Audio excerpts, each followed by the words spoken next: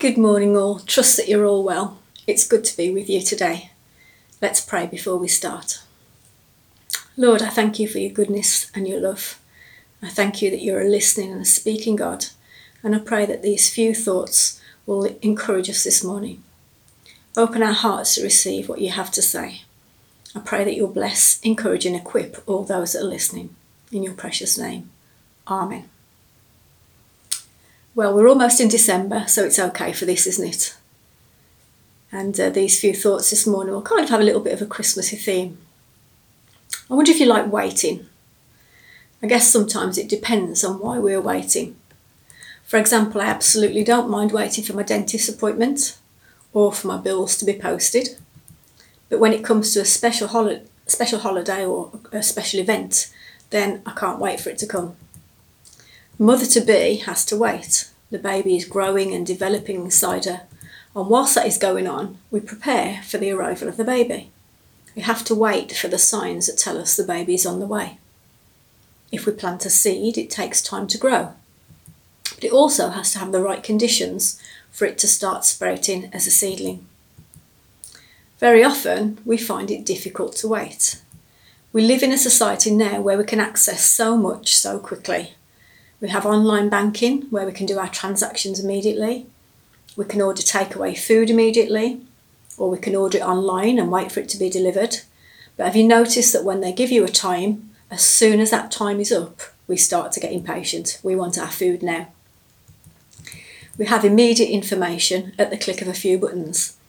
Pretty much gone now are the days when you went to the library and looked through information books to get what you needed. That takes way too long.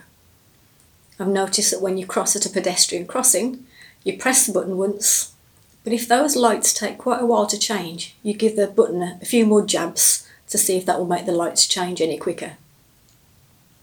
We try to teach our children about waiting. We say things like you can have that when you're older, or wait until your birthday or Christmas. Just wait a bit and be patient. We can try and teach these things, but somewhere along the line, they're all forgotten when we're pressing buttons on a phone, listening to an automated reply that tells us we're 25th in the queue. This time of year particularly, there's a lot of waiting.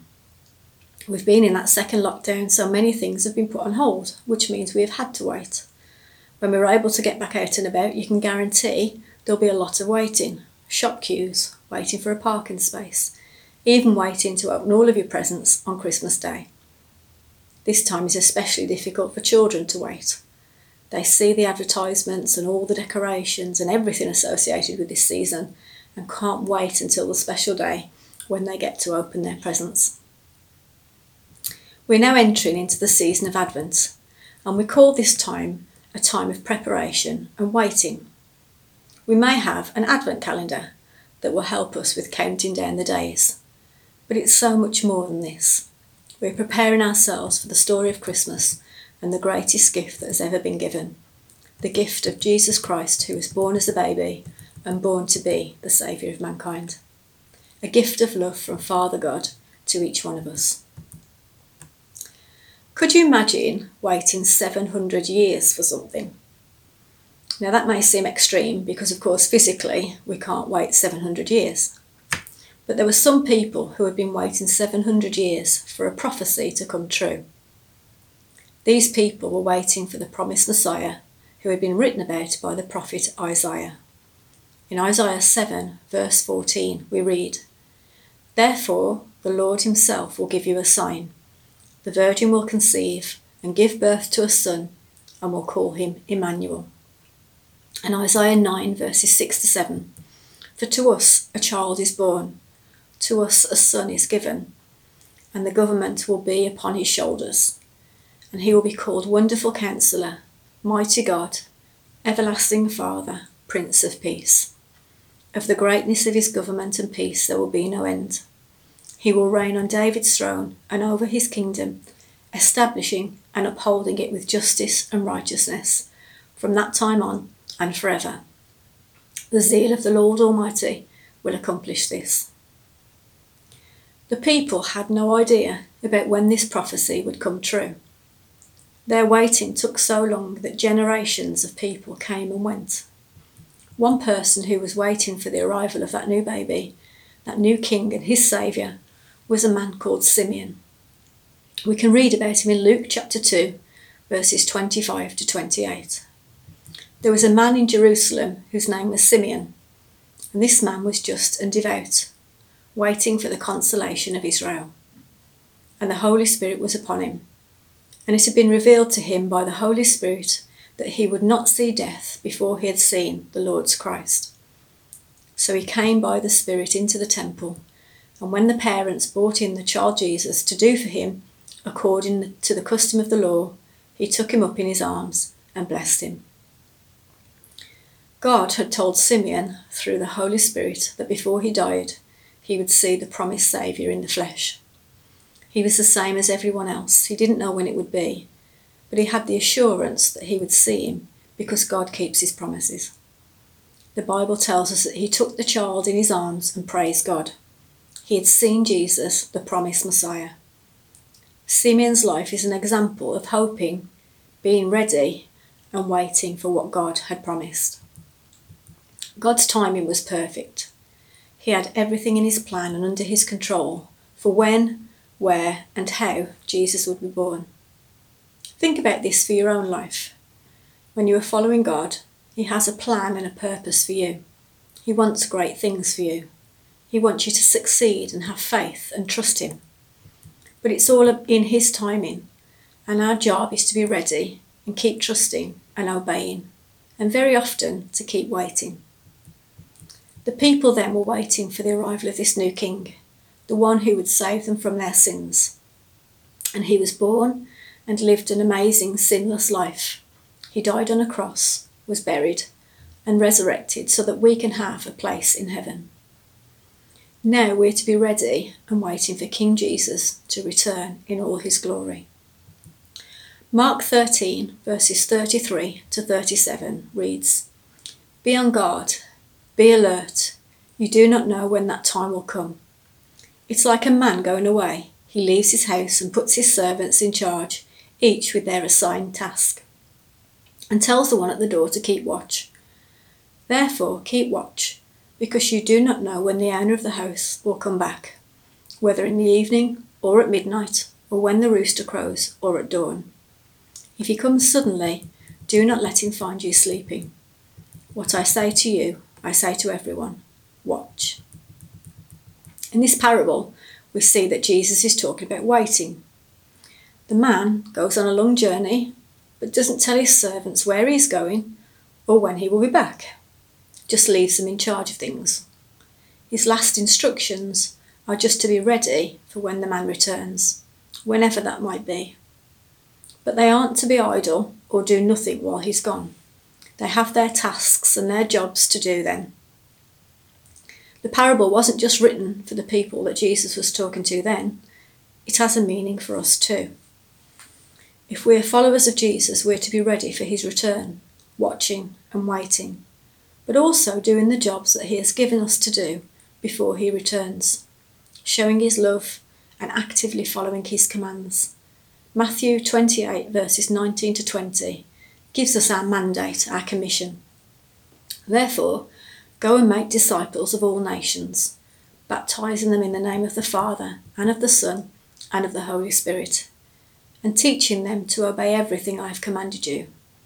And surely I am with you always, to the very end of the age."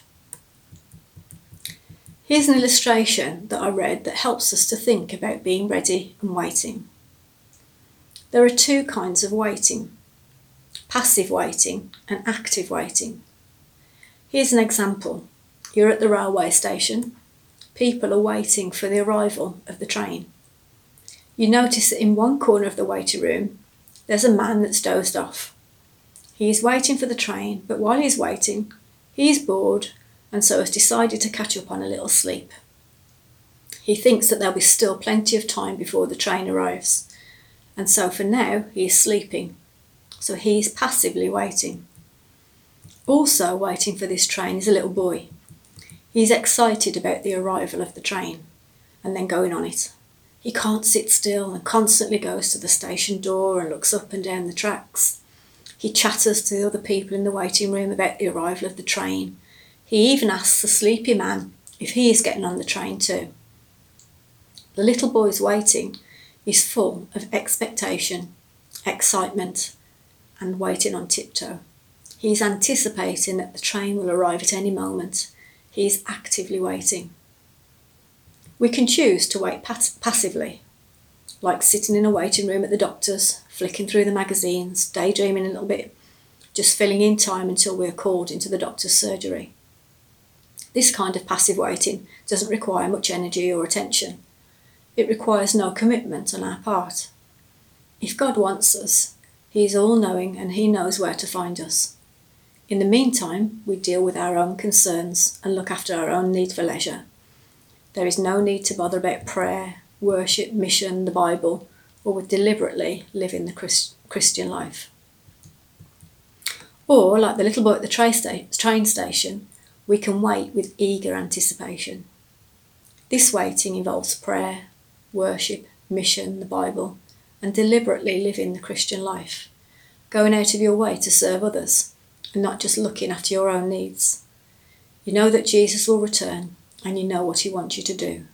So in the meantime, it calls you to actively wait and be prepared for whenever that moment of His arrival might be. I wonder if you're a passive waiter or an active waiter. We can't stress or worry about when Jesus will return, because we don't know when that will be. In fact, no one knows. What we do know is that His return is getting closer. So in the meantime, we're to be His faithful servants and carry on the work that He has given us to do. Your work will be different to someone else's. He has called all of us who follow Him to be those who will show and share His love to those that we come into contact with. Even in these times when we can't see as many people as we did, we can still show God's love. We can be encouragers, a phone call or a text, even a letter or a card. It's been lovely when I've received an unexpected text from someone that's got a Bible verse or a little word of encouragement. We can all do that. There are many ways that we can still be doers of the word and not just hearers. But alongside all of this, we need to be ready and being those who are actively ready, waiting and being prepared for Jesus' return. Another parable that Jesus told is the story of 10 bridesmaids who were waiting for the arrival of the bridegroom. Matthew 25 verses 1 to 13. At that time, the kingdom of heaven will be like 10 virgins who took their lamps and went out to meet the bridegroom. 5 of them were foolish and 5 were wise. The foolish ones took their lamps, but did not take any oil with them. The wise ones, however, took oil in jars along with their lamps. The bridegroom was a long time in coming, and they all became drowsy and fell asleep. At midnight the cry rang out, "Here's the bridegroom, come out to meet him." Then all the virgins woke up and trimmed their lamps. The foolish ones said to the wise, "Give us some of your oil, the lamps are going out." "No," they replied, "there may not be enough for both of us. Instead, go to those who sell oil and buy some for yourselves." But while they were on their way to buy the oil, the bridegroom arrived. The virgins who were ready went in with him to the wedding banquet, and the door was shut. Later the others also came. "Lord, Lord," they said, "open the door for us." But he replied, "Truly I tell you, I don't know you. Therefore keep watch, because you do not know the day or the hour." As was the custom in Israel at that time, the bridesmaids were going out to meet the bridegroom, and because it was dark, they needed to take lamps with them. But as we read, 5 were foolish and 5 were wise. 5 of them took enough oil and a bit more to spare. 5 of them just took their lamps with not enough oil. And for whatever reason, the bridegroom was late, and because it was evening, the bridesmaids fell asleep while they were waiting. When the bridegroom did arrive, they woke up, and 5 realised their oil was running out. The other 5 were not willing to share, as they then wouldn't have enough either. So because the 5 foolish bridesmaids had to go and find somewhere to buy more oil, they were too late to join in with the wedding celebration and missed out. 5 of the bridesmaids woke up and were immediately ready. 5 of the bridesmaids woke up and were not ready. As I said earlier, we don't know when Jesus will return. It will be sudden and unexpected, at a time when we don't expect him, but when he returns we need to be prepared. That is the task that lies ahead for each one of us. May we spend this day and this Advent period preparing for the return of the bridegroom, Jesus Christ, so that we may spend all eternity in the wedding banquet to which we are all invited. Saint Augustine said, "Beware of the grace of God that passes and does not return." We need to perceive God's presence in the little things of each day and never let the opportunity to love and serve him pass us by. Our faith must be ready and watching for him. If we take him for granted or presume that we are already saved, we can miss our chance to be with him. God gives us roles to play. So during this Advent time, be more active in your waiting. Use your gifts and your passions to glorify God and to share with others. Let's not be those who just sit back and watch from a distance or have a doze in the waiting room. Instead, be like the little boy who was actively waiting. Be someone who takes part in the story, someone who is active in the season of waiting, someone who is ready and waiting for this season of Christmas, but also for the anticipation of the return of our soon and coming King, Jesus Christ. Making sure we are following and serving him as we should, and that our hearts are right with God. Let's pray. Father God, we thank you for this amazing time of year, the anticipation of the birth of your Son Jesus, who was born to be the Saviour of the world. We ask that you will help us to take away any passivity and unreadiness. Instead, help us to be active waiters, those who are ready to serve others, but also those who are ready for the return of Jesus. I pray that you'll bless all those listening today, that you'll help us to be active waiters in your service and show your love to those around us, to those that we come into contact with. In your precious name. Amen. God bless you. Have a great day.